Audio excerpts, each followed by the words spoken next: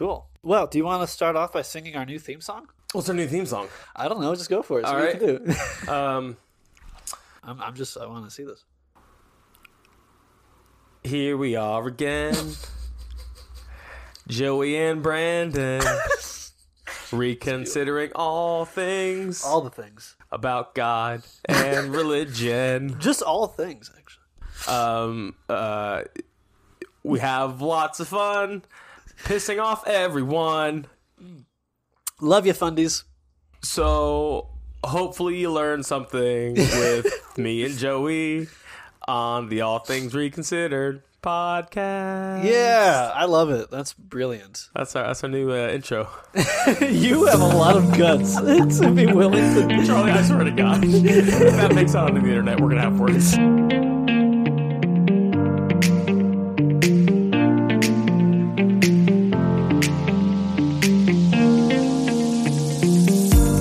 Welcome back, everybody, to the All Things Reconsidered podcast. I am Brandon. I'm Joey. And we are here to talk to you guys about some things today. Yes, guys, thanks for coming back once again. We just had, I think, one of our best episodes. Oh, yeah. And we have some new guest appearances on the way that I'm super excited about. Some huge announcements. Yes. I mean, Yes. I think we can... Are we good to release next week's guest? Yeah, totally. So, next week, we have the pleasure of speaking with Tim Whitaker from the New Evangelical Instagram page. Yes. We spoke to him last week. That episode will be coming out next week. And podcast. Incredible. Yes. Incredible guy. He's got a podcast. Check it out. Check out the New Evangelicals on Instagram.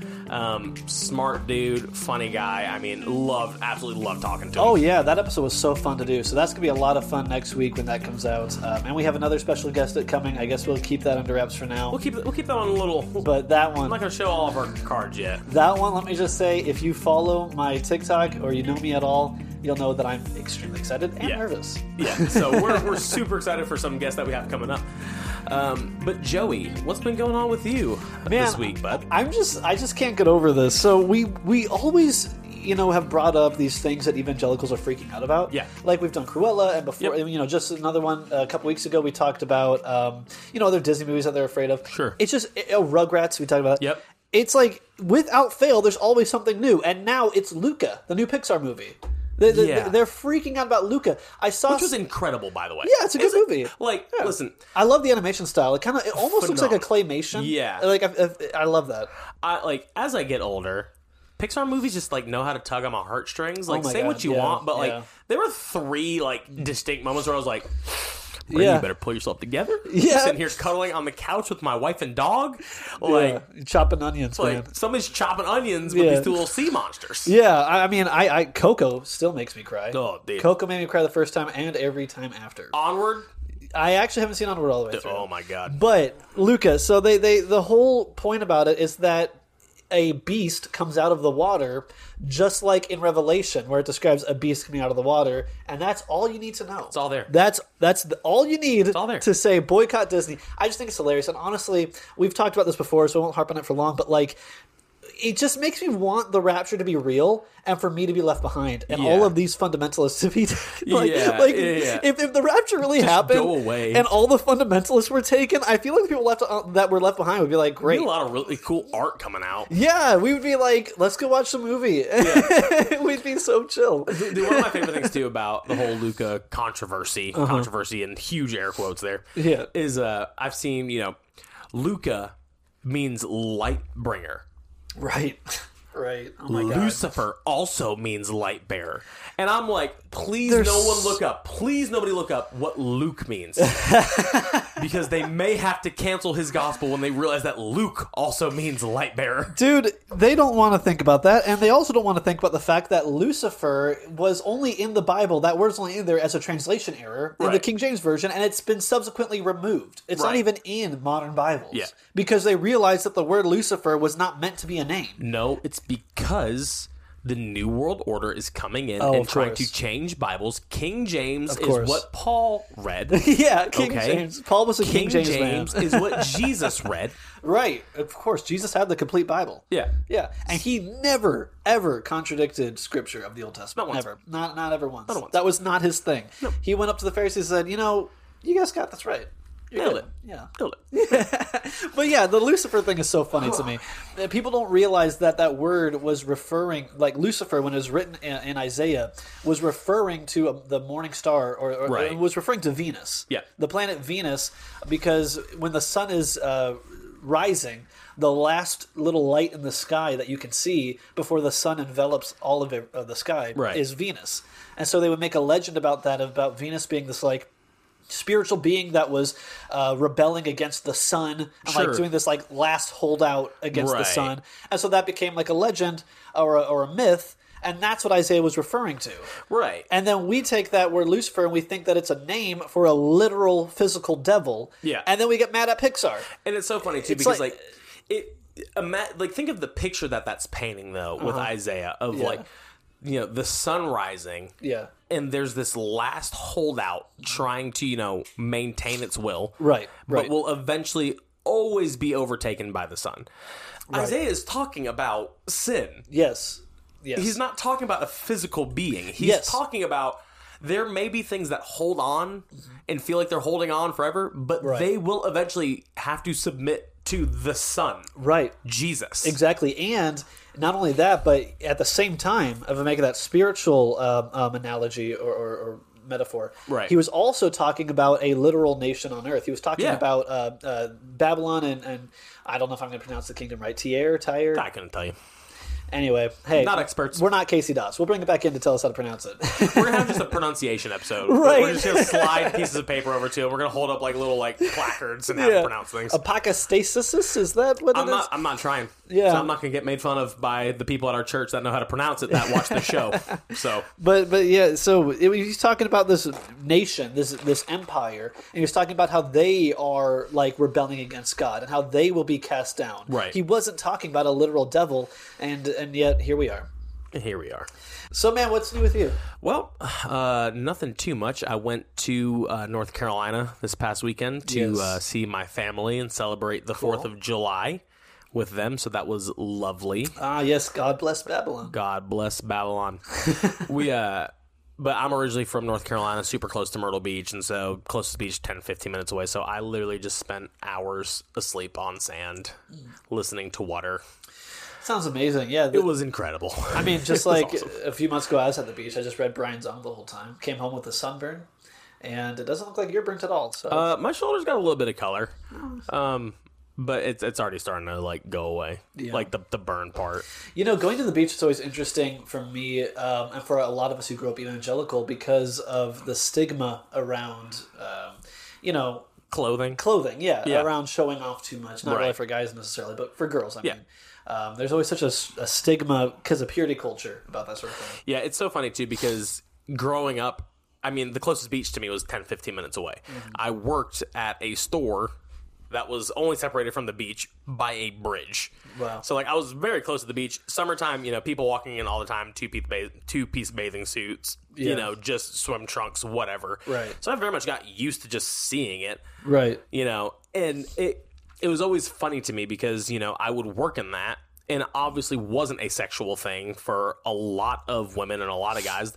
It was just sand sucks. Yeah. Like the least amount of places you can have for sand to get trapped, the better. You know? So it's like, Yeah. I get it. You know? Yeah. You want an even tan. I get it. It's the beach. People kind of expect you to dress that way. Not that big of a deal. And then I go to church services where girls, specifically, not guys, Yeah, of course. absolutely shamed, like dragged through the mud. You're being a Jezebel and a stumbling block. Yeah. You know, Yeah. to these young men trying to live for the Lord, you're being a stumbling block by wearing what you're wearing to the beach. Yeah. And I always thought it was kind of hypocritical. Oh, it totally is. It totally is. Most of purity culture is. So guys, today we're talking about purity culture, and you are absolutely right that it is completely hypocritical. Yeah. It is sad how bad women were treated and still are throughout this evangelical scene, where people were so obsessed with purity, but they were specifically putting the pressure and responsibility of it on women solely. Right. You know, they weren't telling men to, you know, treat women better, to not be so lustful, to not Right. They weren't telling men to pluck out your eye if it is causing you to sin. They were just focusing all attention on women and how they dress and how they act. Right. Which taught women that they are responsible for men's issues, for men's sin. Right. Yeah. Which is so backwards, and it's just the shame that would come with that, Yeah. And we're still seeing it today with, Matthew West, Modest Sadist. 100%. Yeah. And now it's funny to me because, we talk about how the whole thing with, we don't talk about it. We're just not bringing it up. But anyways, so I was watching some videos about the Matthew West thing because he's pulled down that video now. Yeah. Can't really find it anywhere because it was only on his Instagram. He didn't release it as like an actual song, an actual music video. Right. But he's talking about how it was satire and all this stuff. Yeah. And it may have been, but it was playing into the culture that has so hurt people. But like, here's the thing too: is it wasn't even actually satire. Yeah, like it if you wasn't. look up the definition of satire by definition is individuals making fun of certain things to inspire social reform. Yeah, that's not what he was doing. So the idea that Matthew West was calling the satire Right. would mean that he understands that Modest is Hottest is a oppressive way to view women, and we need to change it. Yeah. And that is not at all. That's what he not what he was That's doing. not what He thinks. was- It was not, by definition, it was not satire. No, it wasn't. He was playing into the exact same thing that has hurt people without realizing. He was so culturally, deaf. He was so completely unaware of what the conversation has become about purity culture that he had no idea that he would get completely filleted alive on TikTok.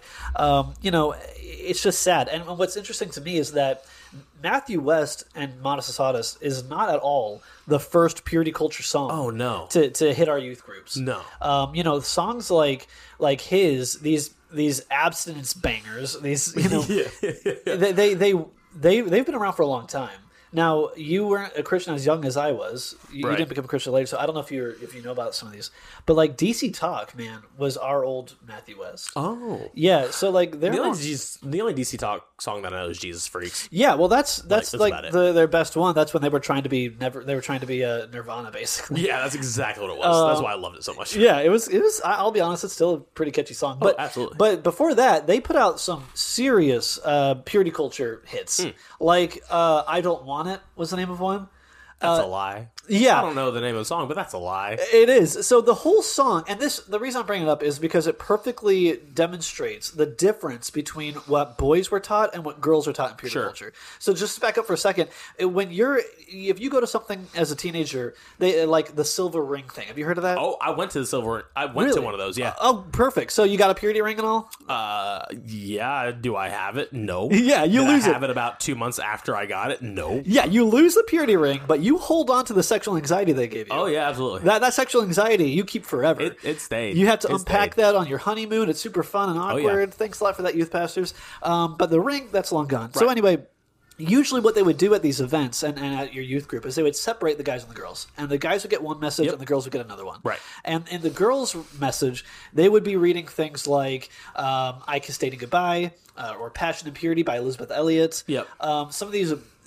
I have on the shelf there several of these purity culture books that the girls would work through. And usually what the message was to the girls was that you are causing your brothers in Christ to stumble, you are causing them to sin, and you need to act right, you need to behave, you need to dress right because you're responsible for their sins. And then they would also promise you an amazing future sex life, like an idyllic married sex life, if you wait. And so what they were doing is they were using sex to sell abstinence. They were using the idea of how great sex would be to sell you on being abstinent. Not having sex. Yeah. And then that, of course, sets women up because then when their sex life maybe isn't amazing, because you were repressing it for so long, and so now you've never done it before. Yeah. And then they feel like, well, what's wrong with me? I thought it was supposed to be amazing. Yeah, and hear this, okay? So I do believe in waiting until you're married to have sex because, I had sex outside of marriage. I had sex before I was married with not my wife. And it was not beneficial to me in any way. Yeah. You know, like, yeah. I'm not saying that those were great, you know, that was a great decision, that was a great choice. Right. So there are certain things where it's like, there is a benefit to waiting until you're married. Sure. There is no benefit in shaming people that don't, though. Oh, absolutely. Like that does nothing for them. And so what they would do is they would use these analogies of, I mean, these youth pastors had no shortage of metaphors or object lessons. I was talking to my wife about this. My wife has been dealing with deconstructing purity culture and unpacking all the damage that was done. Even now, we've been married for 9 years, and even now, it's still something that we are peeling away bit by bit, because it really can do some damage. And, same. I mean, me and Michaela have been together we've been married for 6 years now. I'm like, you know, every day, like, it's just another little thing of like, oh, there's like this weird tension here. Yeah. Because of like what we were taught about sex growing up. Yeah. Like, well, we're taught to repress it, to hold it down, to ignore it. We're taught that it's sinful. Right. And then you say a vow in front of people, and just like that, it's supposed to go away. Just like that, you're supposed to go from Virgin Mary to basically a porn star. Yeah. And because you were promised that if you did it right, your sex life in marriage would be amazing. You were promised that if you wait, if you stay pure, then you were going to be rewarded with this amazing, Yeah. And so when it doesn't click that fast, like you think there's something wrong. You think that you're like, well, what's wrong? I did it right. I was right. This is what I'm supposed to get. And of course that. Man, there's so many ways to go with this, because that even leads to men treating their women like their property. Yeah. Like, I have done the right things, and now you are mine. You basically. are my reward. Yes, you're my reward. We use that. People use that verse in 1 Corinthians. I believe it's 1 Corinthians 7. Yeah. I can't give you the exact verse number, but we'll find it and put it on. Wives, your body is not your own anymore. It is your husband's now. Yeah. And we love to stop there. Yeah. But then it goes on to say, also, husbands, your body is no longer yours. Yeah. And so, absolutely. So girls were taught with these object lessons that my wife told me about. She told me about several that she sat through. She said that at one time they were told that they were delicate flowers, and that they're perfect little delicate flowers, but if they have sex, then a petal is pulled. And soon enough, you're going to be nothing but an ugly stem that nobody wants. Oh. They were told in one... That's gross. Oh, it's horrible. In one, they held up little teacups, these delicate, like, china teacups. Yeah. And they said, you are this delicate teacup, and if you have sex... And the youth pastor threw it on the ground, and it shattered. And he's like, now no one can drink tea from you. And it's like... That sounds inappropriate in itself. It's horrible. And so... And then there was another one with, like, a white dress. Like, if you have sex, now your dress is stained with mud. And so it Have creates... you ever heard of a dry cleaner? Right. So what it did is it shows girls that, like, if they have sex, they are forever changed. Right. They are forever ruined. Right. And now no one's going to want them because they're just this weird little stem or a shattered teacup or a stained dress. And they don't harp on at all the grace and forgiveness of God. Yeah, and it's like you almost tie their entire identity, their entire self-worth, their entire personhood in that virginity. Yes, where it's exactly. like, if you do not remain a virgin, then you are less than a human. Yeah, you're worthless. You might as well be a murderer. Yeah. You might as well be a drug addict. I honestly think even worse, because... Notice that no other sin we attach the label to of pure or not pure. It's just with sex. Yeah, that's true. Nobody says that about someone who's never stolen before. Like, oh, you're pure. Now you're not. Right. You're forever changed. Purity culture immediately has the connotations of sexual purity. Exactly. And it assigns full responsibility and blame to the women. Men are given a very different message. Yeah. While girls are told that they're shattered teacups, you know what the guys were doing? Well, Eating I guess pizza. You were at the Silver Ring thing. We were being told to watch out for Jezebels. Exactly. Like, I honestly don't know that there was ever a time where it was taught to me personal responsibility for me. Yeah. Outside of women, where it's avoid women that dress immodestly because they'll cause you to stumble. Yeah, exactly. It was never protect your eyes yourself. Yes. It was never look at a woman as the image bearer of God regardless of what she's wearing. Exactly. It was never about, Jesus talked about if your eye causes you to sin, pluck it out. Right. But they never, in the guys' meeting, told them that. Right. That was never a verse that was brought up in the guys' meeting. Like, well, that Jesus, I was in. what if she's wearing something, scandalous?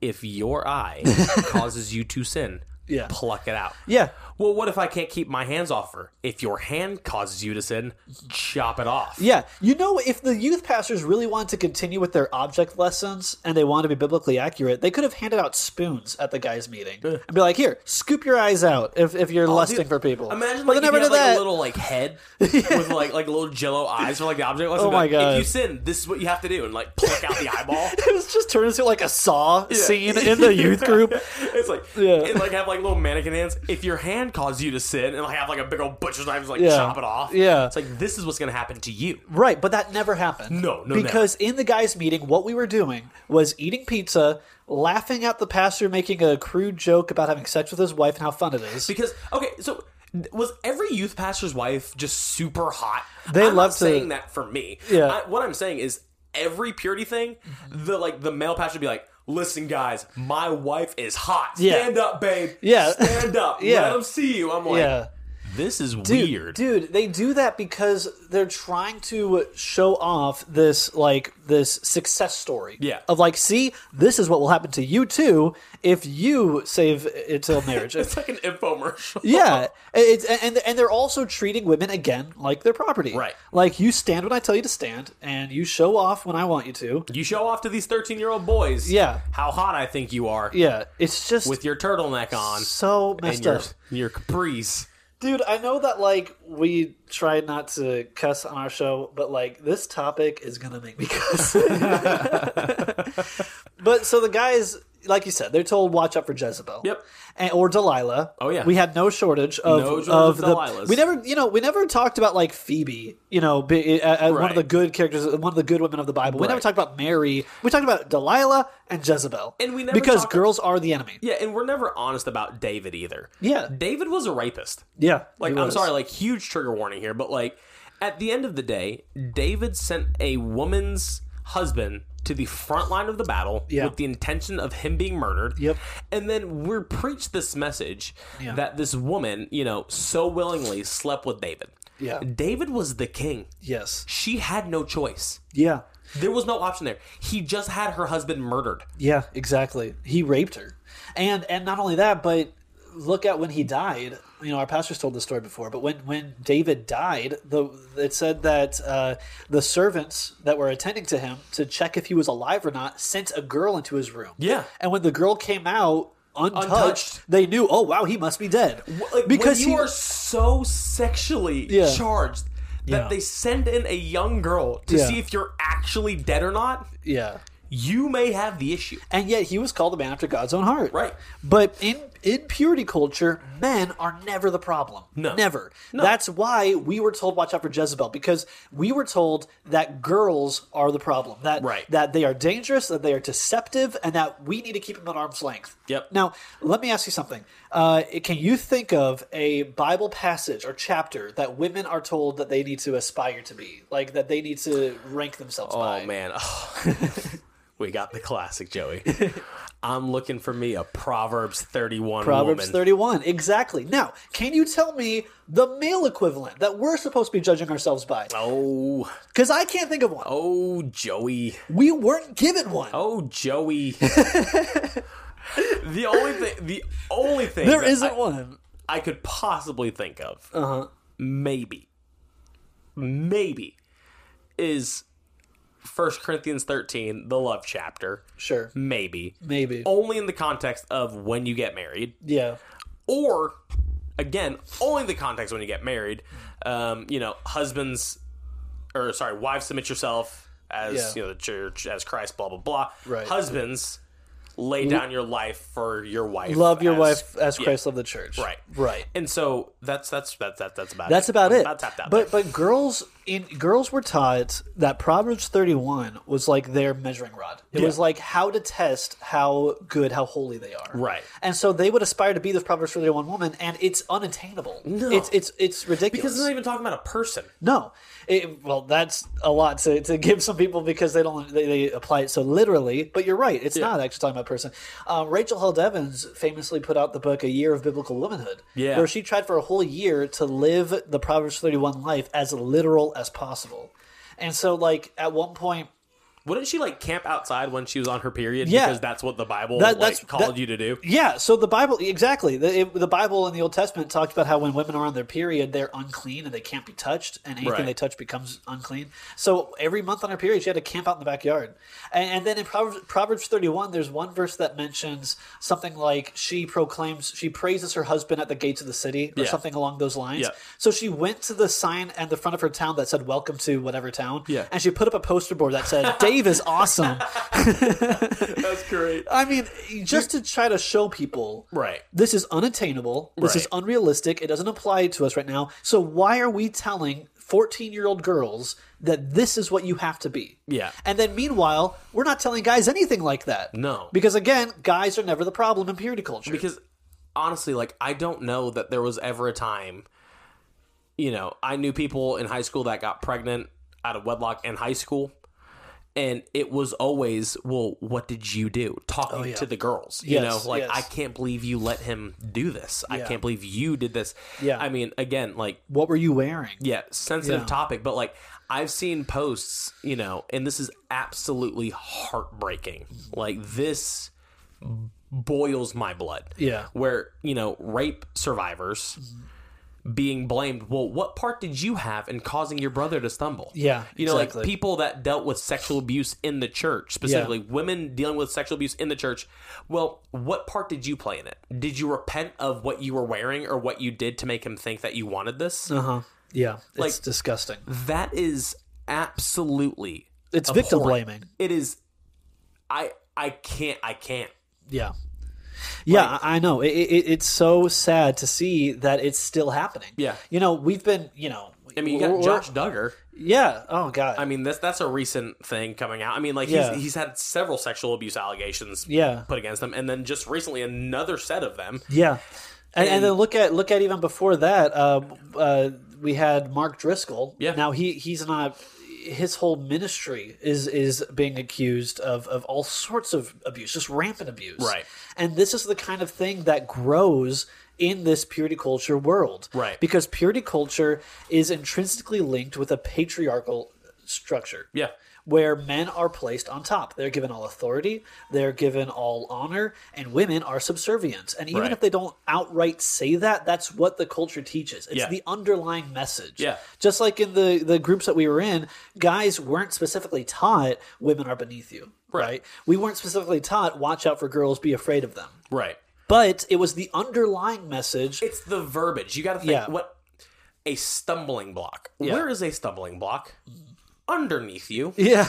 Like, if we're saying women are a stumbling block, we are subconsciously telling men, you can trip over a woman. She has to be under you for you to be able to trip over. Yeah, exactly. So it's like this idea that a woman is nothing more than a stumbling block to your salvation. Yeah.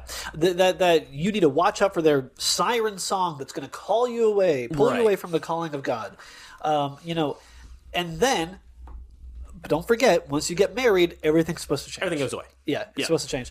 We have been dealing with the effects of this in my own life, my own marriage, for years. Sure. Because there's lingering trauma from this. Right. And when we first got married, we were still fundamentalists. And so we didn't really have the verbiage for it. Right. But now as we're learning and growing, we're identifying it more as like that is lingering trauma from an abusive theology that we were subjected to as kids. Yeah. And it's a lot to work through and process. Yeah. And like, so my wife, before we got married, we were also still fundamentalists at that time. I didn't want to call myself a fundamentalist because I didn't really fully agree with most of it. Yeah, weren't you always believing in evolution? Yeah. So you were never full fundy? Yeah, no. You're like half fundy? Yeah. Never go full fundy. Never go full fundy. And so she was a part of this girls group. Yeah. That a friend and leader of ours was going into. We were dating. Everybody knew me and Michaela were going to end up getting married. Like, Sure. that was very much the path that we were going down. Yeah. Don't regret it at all. Love my wife. And so she was in this little girls group, and they read this book. I think it's either made to be his helpmeet or created to be his helpmeet. Oh, God. And there's a whole part of it. It's written by this woman. Oof. And the whole thing is like, talking about sex and like being the perfect wife and being a Proverbs 31 woman. Yeah. And a section of it is like a Q&A. And someone's like, my husband cheated on me. What do I need to do? Yeah. And the response was, well, you need to ask yourself, what did you do to cause your husband to cheat on you? If he That's had disgusting. to find sex outside the home, maybe you should have been providing that for him. That's horrible. And I'm like, what kind of twisted worldview do you have to have? Yeah, but do to blame a woman for her husband cheating on her. Right. Well, do you see what I mean about the patriarchal structure? Yeah. In every situation, if men don't get what they want, they are justified to do whatever they need to do to get what they want. Exactly. And it's take any situation, whether it's abuse or sin or whatever it might be, and you have to spin it in a way where the man is okay, where the man is on top. Right. Where the man is defended at all costs. Right. Because he is the authority, and he's never the problem. Right. The lingering effects of this are so damaging. It's so hard to work through. My wife was telling me that as a Christian kid growing up, now she was the quintessential perfect Christian. Good job, Val. Yeah, Valerie nailed it. She was the Christian kid at her Christian school. Oh, nice. Yeah. So like her fellow Christian school classmates thought of her as like a little too Christian. Yeah. And her whole identity was wrapped up in purity. Mm-hmm. And so she, even when she had friends who were, having sex or whatever it might have been, right. She knew, like, her whole thing was, I'm the pure one. I'm the one who's doing this right. I'm going to get married and, and I'll be able to always say I did this right. And then I'm going to have the perfect marriage of my dreams while they're all having STDs and going to hell. Yep. And so once we got married and she was no longer a virgin, she said that it was so surprising at the time because she wasn't expecting this to happen, but she felt this sense of loss, like, now what am I? I protected this thing for so long. Now what? Right. She was like, I was the pure, person. I was the one who wasn't having sex. I was the perfect Christian. Now what is my thing now? It's ironic to me that we like so attach the idea of purity, not even to the heart of sex, not even to like what it represents, but just to the action of it. Yeah. Yeah, totally. It's like sex inside of marriage is still pure, but we don't teach that part. Yeah. Like we don't. Yeah. Like it's true. We talk about how sex outside of marriage is impure, but we don't talk about like, how sex within the context of marriage, it's awesome. Well, it's a great thing. It is God's, design for things. Like, it's the way God intended us to be. Exactly. And even if we did teach that, there's still the issue of it being almost impossible for some people to switch gears that seamlessly. Exactly. This was sin and now it's not. This was sin, now it's holy. It's actual abuse. Yeah. Because, like, your brain isn't designed to let go of things like that quickly. Exactly. You are working against years of trained response. Yeah. Of anytime I feel, turned on, anytime I feel slightly, aroused, I'm supposed to reject it, shut it down. It's a sin. And then immediately turn it up. It doesn't work like that. No. For some people, and it can be really hard. And like, I would even like be concerned that like you have an actual mental issue if you went from this is a sin, this is a sin, this is a sin, ignore all these issues, ignore these attractions, ignore all this, and then you say I do and just let it run free. Yeah. Well, it was so like hard. I would almost be concerned for like your mental state as a whole. Yeah. Just being able to flip into just this complete like sex fiend. Yeah. Yeah. Just in the span of a 30-minute wedding ceremony, Exactly. I mean, what's so frustrating to me also is the lack of accountability or the lack of admitting to the effects of this Right. in evangelical culture. Right. When we got married, we were dealing with the effects of this, Mm-hmm. and it got to a point where sex was so difficult for a while. Because of the shame that she would feel. And of course we would try to work through it and say, like, hey, it is pure. We're married. Right, It's okay. right. But there was just this underlying effect of, no, this is wrong. And it was Yeah. like a chemical reaction, like a connection in your brain where it's like, this is wrong. Yeah. And it was hard to work around it. So we even talked to people, to pastors that we trusted, and a married couple. And when we sat down and they were like, what's wrong? And she was like, my wife was opening up to them and said, every time we try to have sex, I just feel shame. I feel hurt. And I don't know why. I can't work through it. Now, instead of the light bulb coming on and saying, oh, wow, this is what we're teaching kids. This is how it's affecting them as adults. This is a problem.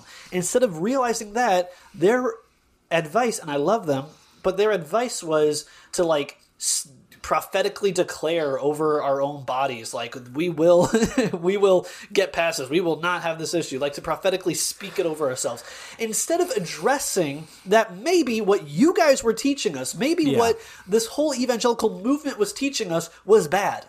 Maybe we needed to take accountability for the damage we've done. But no, it's just on me as the husband to prophetically speak over my wife, you will not feel shame. I can do that, sure, but why don't we go ahead and make some changes to what we're teaching kids in the first place? And it's like, I am all about, power of the words, like it is a biblical thought of speaking things into existence. I mean, that's how God created the universe. Sure. And that's He fine. spoke, universe began. Yeah. So I very much believe in, the reality of what you say is what you will see. Sure. Now, the prosperity gospel has taken that to a illogical extreme. Oh, it's disgusting. Just say that you're going to have $1 million, send us $100 and you'll get it. Yeah, it's horrible. It's horrible. But there is a reality in self-fulfilling prophecies. Sure.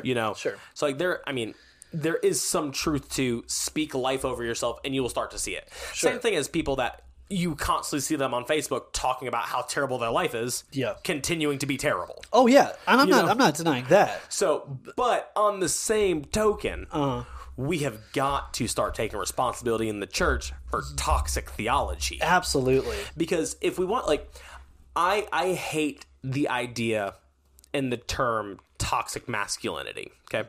I believe that there are toxic masculine traits. I do believe that there are people that are toxic males. Yeah. I do believe in some parts of toxic masculinity. Sure. But I honestly, genuinely believe a lot of the issues with toxic masculinity stem from purity culture. Oh, absolutely it does. Because purity culture is very sexist. Yeah. It is a sexist structure that teaches men to be to be more in that toxic type of masculinity. Right. You should tell women what to wear so you don't sin. Exactly. And it is your job to make sure that women are modest so you don't sin. Oh, absolutely. Purity culture in women puts shame in them. It creates shame and fear and self-loathing. In men, it pulls out the most toxic side of masculinity. Right. It pulls the most toxic traits out and turns us into misogynists. It's like we're called, some people would say that men are called to be like the protectors. Yeah. Great.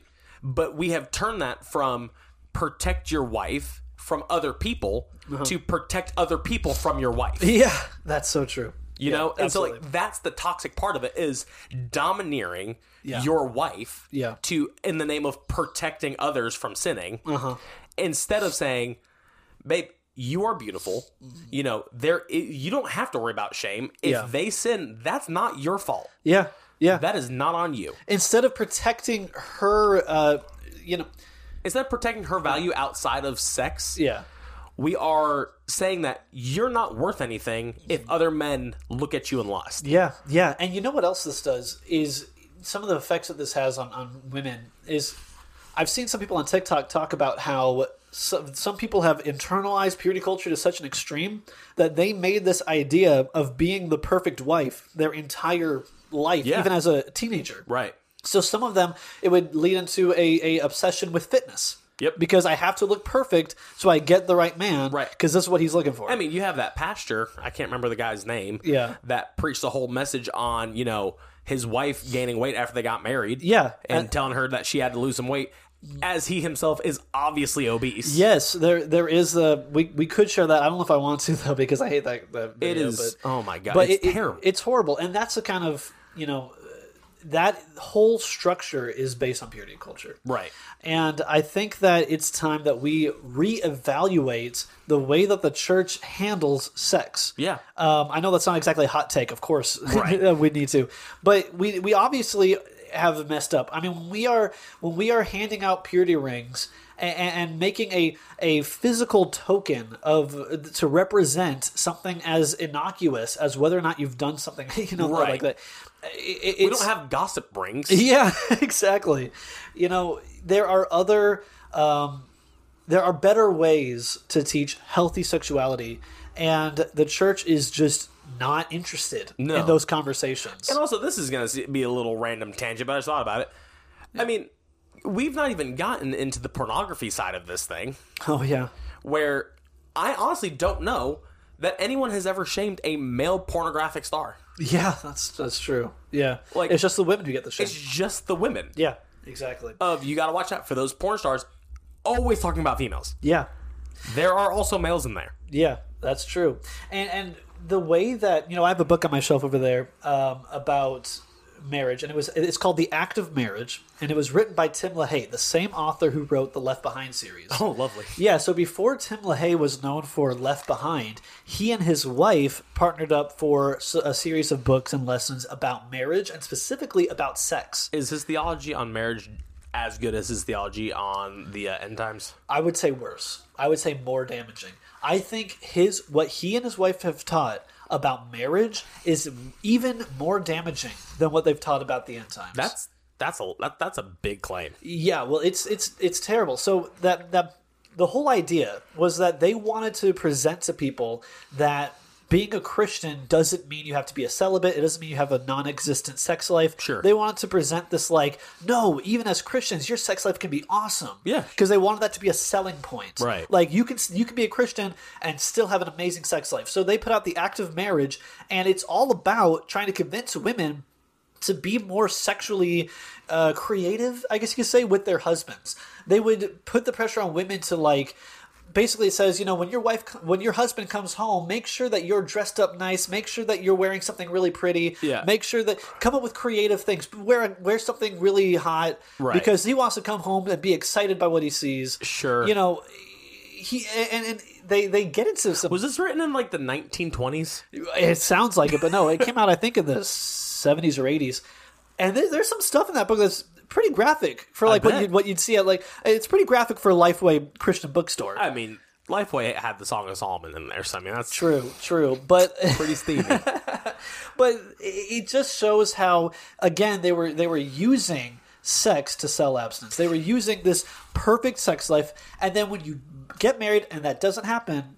And here's what's What do so you do? funny to me is I think we forget the fact that Christians complain about how women are used as sexual icons. Yeah. Look at her, she's selling herself. She's just there to be like a sexual figure.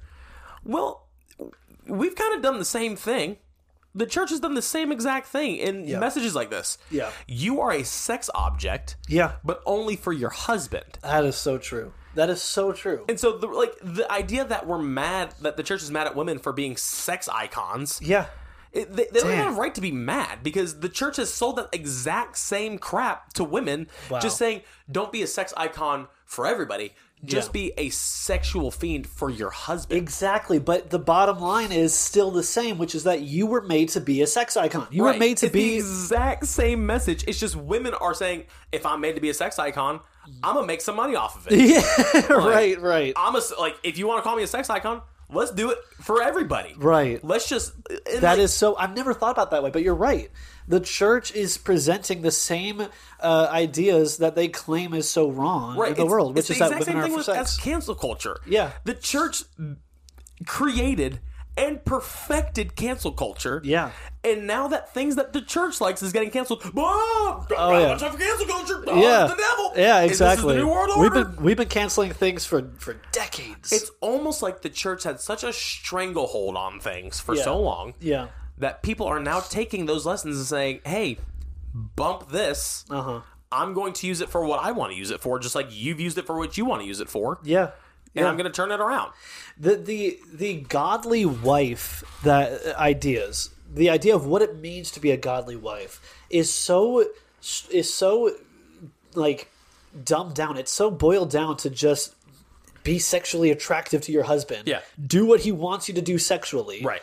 Be his sex slave, essentially. Yeah. Do that, and your life will be perfect. It strips away all ability for a woman to do anything else you might want to do, basically, to aspire to something else, to have goals, to have dreams. Yeah. No. You are to be a wife, you take care of the kids, you have sex on demand. Yep. That is what you do. To all of the men and women out there, especially the women, like, if I can get one thing across in this podcast, it is this. You are called to be more than just a wife. Yeah. God has much more for you than just being a wife or being a mother. Before you got married, God had a plan for your life. Yeah. Before you became a mother, God had a plan for your life. Yeah. Now, I am not at all saying that, don't be a wife, don't be a mother. What I am saying is, don't feel shamed if you don't want to be a wife. Oh, yeah. Don't feel shamed if you don't want to be a mother. Yeah. Don't feel shamed if you don't want to be a husband. Don't feel shamed if you don't want to be a dad. Yeah. Do what God has called you to do. Just follow peace. Just follow peace. Yeah. I'm not saying go around and sleep with everything that moves because, purity doesn't matter. Like, I'm not saying go around and sleep, do it with everybody that breathes your direction because it looks like they want to do it. Like, what I'm saying is your entire value is not wrapped up in you saying no.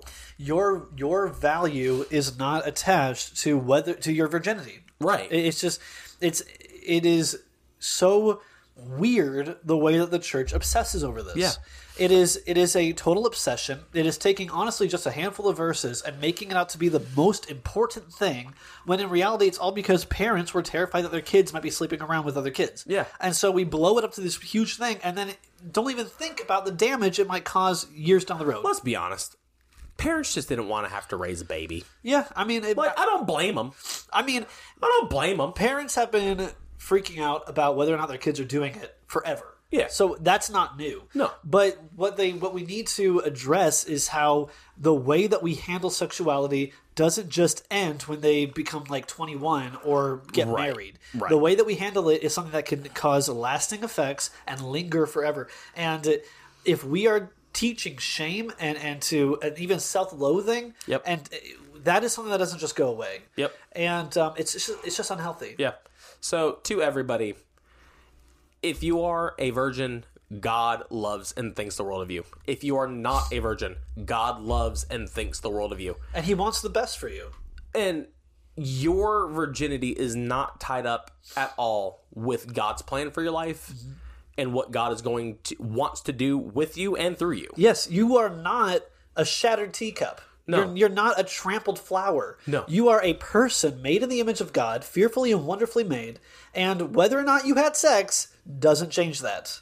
And if we think for 1 second that God is surprised, he's not. Yeah, exactly.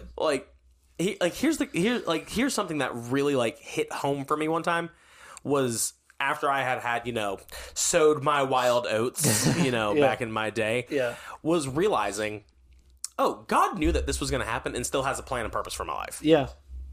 And that has not changed. Yeah, exactly. So all of the shame that people have put on me, all of the gossip that went around, it didn't matter. Yeah. And that's something else that we didn't even get into so far in this episode is the gossip that is tied to purity culture. I mean, how many... Joey, I don't know, what your life was like growing up, really. Yeah. But like I said... Lots of Carmen. There was somebody at my church that got pregnant. Yeah. Outside of wedlock. And everybody knew. Of course. Before it was announced. Because the gossip went around. Yeah. And we don't ever talk about how, gossip is the sin. Mm-hmm. Oh, gossip is called a sin often in the Bible, even more than some of these sexual things. Yeah. Gossip is just as bad as homosexuality. Gossip is just as bad as sleeping around, having sex outside of marriage. Gossip is just as bad. But we don't want to talk about that, do we? No. Can you imagine gossiping about two people on the internet? Could you just imagine just gossiping about a podcast? Yeah. Yeah. It's ridiculous. Get a life. Anyway, so I just feel like it's important to remind people that we are still working through this. Yeah. We're still learning, and purity culture is something that we can leave behind, that we'd be Right. better off without. And There's a better way to teach that message. Yeah. Because like I said, I do believe that it's an important conversation to have. Mm-hmm. I believe we've butchered that conversation. oh yeah, and We've absolutely butchered the point of the conversation. well, that's because the whole conversation started off of the groundwork of men being over women being Right. subservient. That's why, I have a book up there that shows a test of what women have to go through to make sure that their clothing is appropriate. So it's meant for preteens. It's not even meant for kids who are like fully out of puberty yet. Also- but yet they had to. Oh yeah, go ahead and show it off. I want to just Here's the book I was talking about. 6 ways to keep the little in your girl. That's a terrible way to phrase that title. Yeah, I'm not the only one who finds that creepy, am I? That is a, So in that. prove this title. So in that book, there are pictures that show what women have to go through to make sure their clothes are appropriate.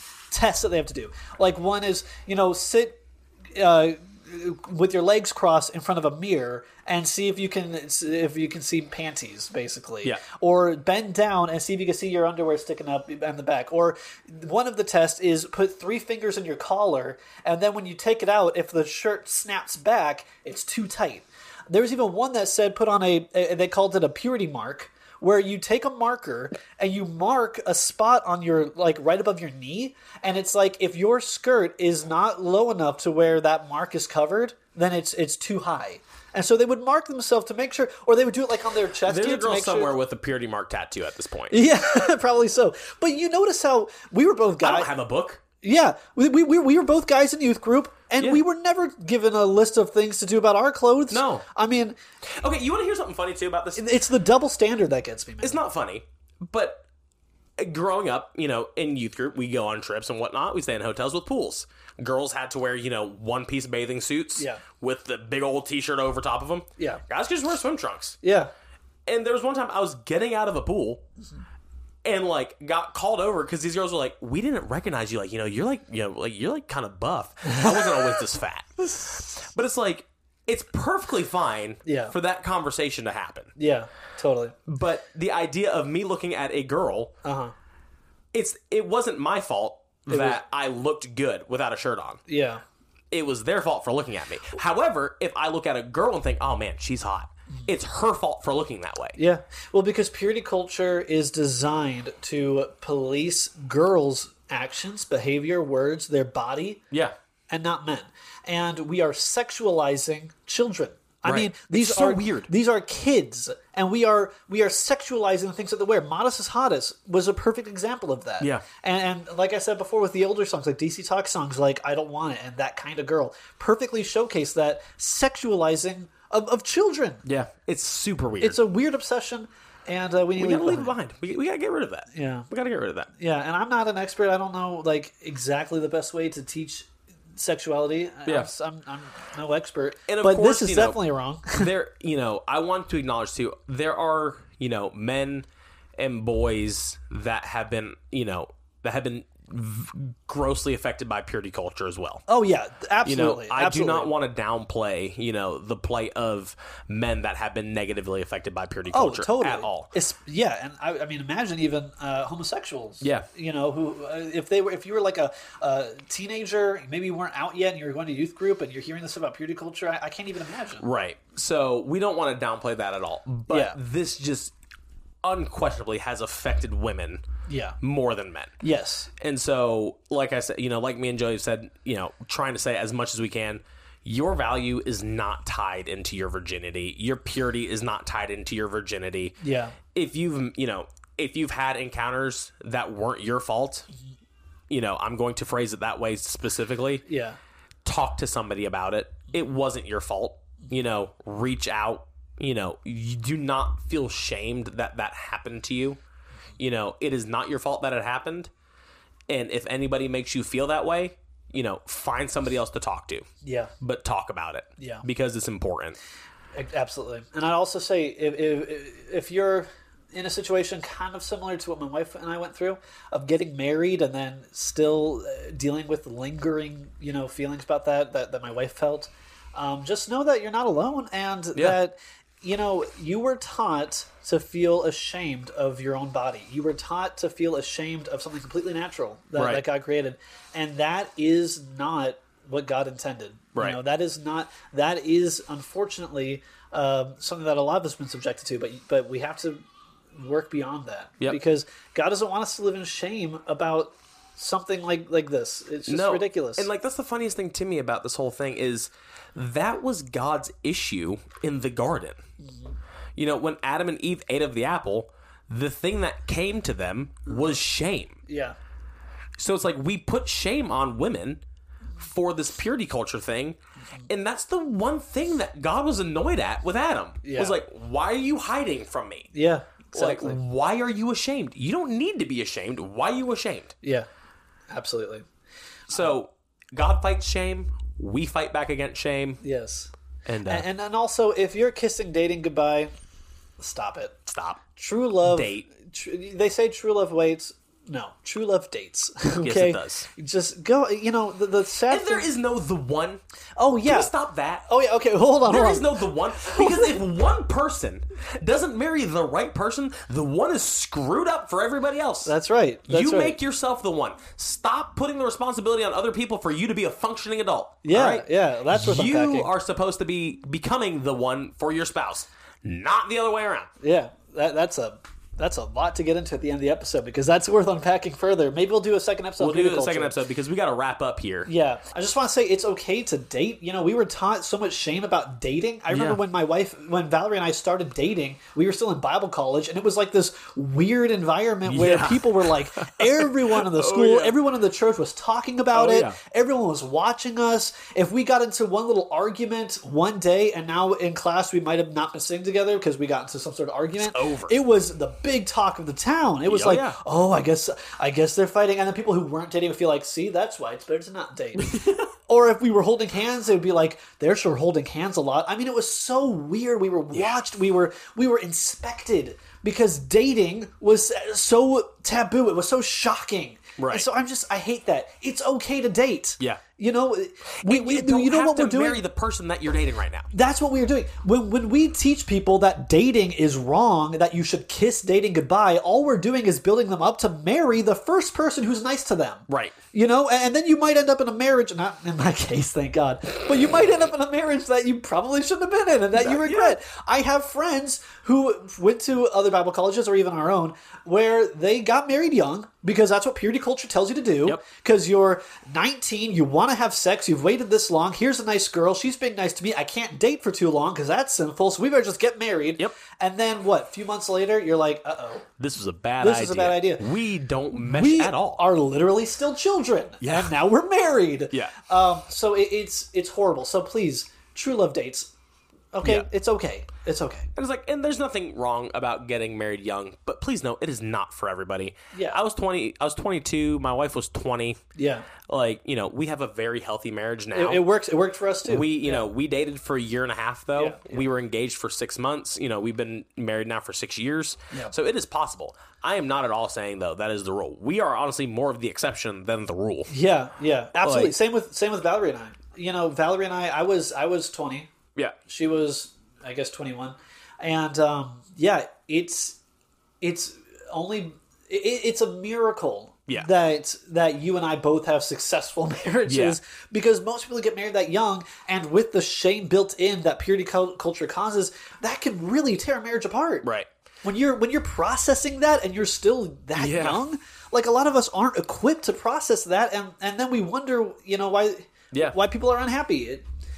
Gosh, we need a part 2. Anyways, we're definitely going to have a part 2 on this to get into, the marriage side of things, all of that to be unpacked, because that's a huge part of this as well. Yes, and we need your comments to help with part 2. Please. Yes, because let us know where this conversation should go from here. Yes. So, as always, thank you guys so much for tuning in to the All Things Reconsidered podcast. Please subscribe to the channel, ring the notification bell so you get, notifications for whenever we upload. Yes. Like, comment, share on your social media, and become you guys a patron. so much. Patron. Yeah, become a patron. Yes. Patreon.com/allthingsreconsidered. If you'd like to support us in any way, if you like what we're doing, if you want to see us eventually be able to afford a real studio space instead of using this random office of mine, let us... or at least cameras. Yeah, that'd be nice too. Our phones. Yeah, so please support us if this has meant anything to you, and we really appreciate it. Yeah, so thank you so much for tuning in, and we will see you guys next week. See you guys.